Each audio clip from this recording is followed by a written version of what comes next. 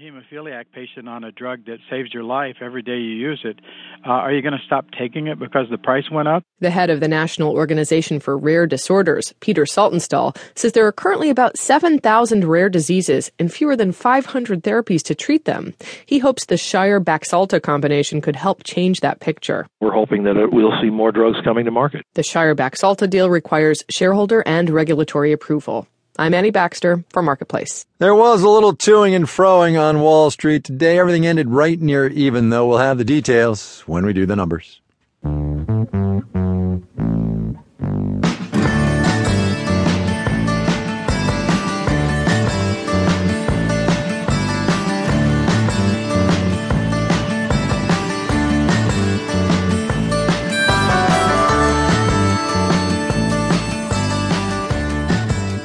Word now about crude oil prices. That word is look out below, and yes, I know that's 3 words. The U.S. benchmark closed below $32 a barrel today, with yet another analyst saying prices are going to hit 20 before they hit 40.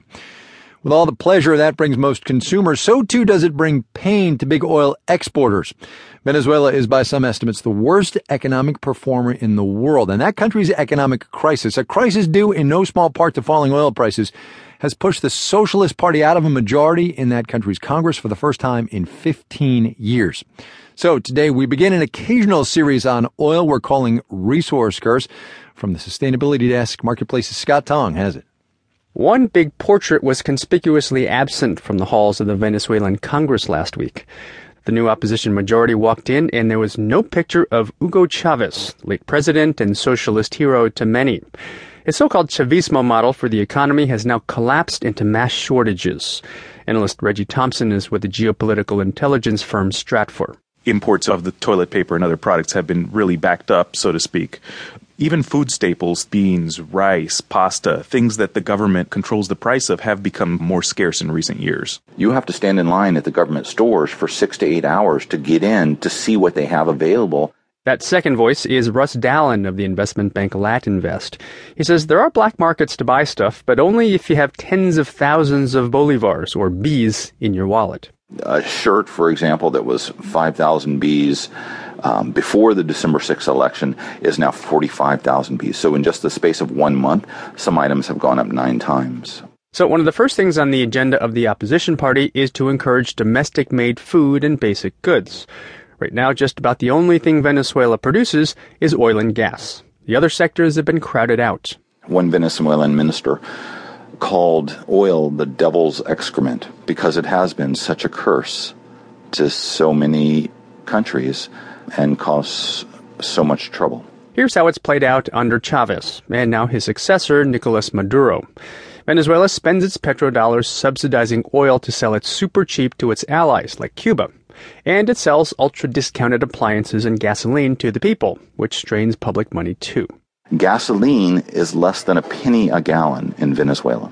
So when I fill up, it costs me less than 25 cents. And the majority of that 25 cents actually goes to pay the tip to the guy that fills up the car. For years, subsidies earned the socialist political support from its base, the poor, and Latin American neighbors. But slowly, oil production fell due to underinvestment and mismanagement.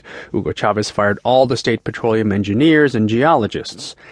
And then the price of oil collapsed. Francisco Minaldi is energy professor at the Venezuelan business school known as the Institute for Advanced Studies in Administration. He is also affiliated with Harvard and Rice universities. And that further generated a major economic crisis. We have had 2 years of recession, and this year is going to be a recession probably too. By one U.S. estimate, Venezuela's inflation rate is 382%. The shortages have driven prices on the black market sky high, and meantime, the central bank has printed and printed bolivars, so they're increasingly worthless by the hour. And we are in the brink of hyperinflation. We have already the highest inflation in the world, but it could become, much worse, like the inflations that we had in the Southern Cone, which were about 10,000%. That is one of those situations that are almost as bad as a war. The opposition has a long to-do list to turn this around. Cut spending, stop giving away gas, and make changes at the central bank. But Reggie Thompson at Stratfor says none of this is going to be easy. Just before losing their majority, the socialists took away the Congress's oversight of the central bank.